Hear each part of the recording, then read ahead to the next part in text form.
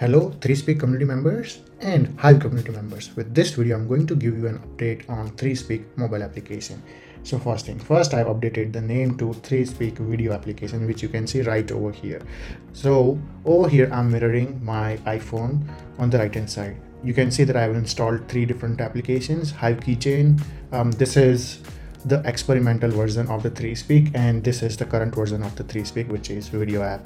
So I'm going to resume the app by going back to the application. Now over here, I have added Hive Keychain based login, which I think not last week, but it's already there. So I'm going to go ahead and enter test username, and let's use Hive Keychain. With Keychain app, I am done logging in. So I'm gonna change the duration and hit approve, okay, and go back to the video app. And with that, you can see that I have successfully logged in. Oh no, the phone got disconnected. I'm gonna it's connected again. Okay, so app is running again, and one other feature which I've added is now you can upvote to any of the video. So let's say if I want to upvote this CTT, so if I navigate to that page, here I have upvote download button over here, and upon tapping on it, I would get this pop-up from the bottom, and over here I can basically slide for the vote percentage. And once I'm done deciding the vote percentage, all I have to do is hit the thumbs up, and with that you can see it navigated to Hive Keychain application. And I'm gonna hit confirm button now. Okay, so let's try this one more time. Let's close this and hit the upvote button. Okay, this time it worked. So with that, basically I've upvoted successfully the content. Similar to that, I can go ahead and upvote another content as well.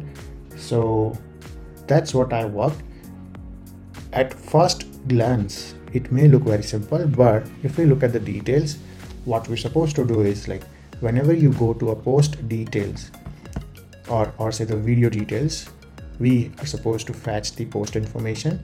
Let's say if upvote is not found, then we show the upvote button, and let's say if upvote is found, we hide the upvote button, which you can see that the upvote button is no longer visible over here. If I go to a different post or a different video, you can see the upvote button is over here.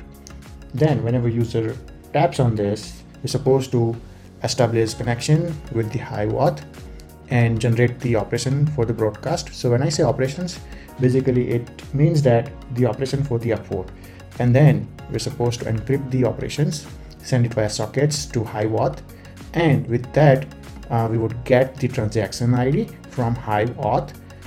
With that transaction ID, we would generate the hash URL, and with that hash URL, we would generate the QR code, and the app would provide the auto navigate feature. With that, app would basically navigate to the Keychain app, and it would also show the QR code tab based navigation. So let's say if I hit this, it would generate the QR code, and it would also navigate to the Keychain app if installed. If not installed, it would simply stay there and show the QR code.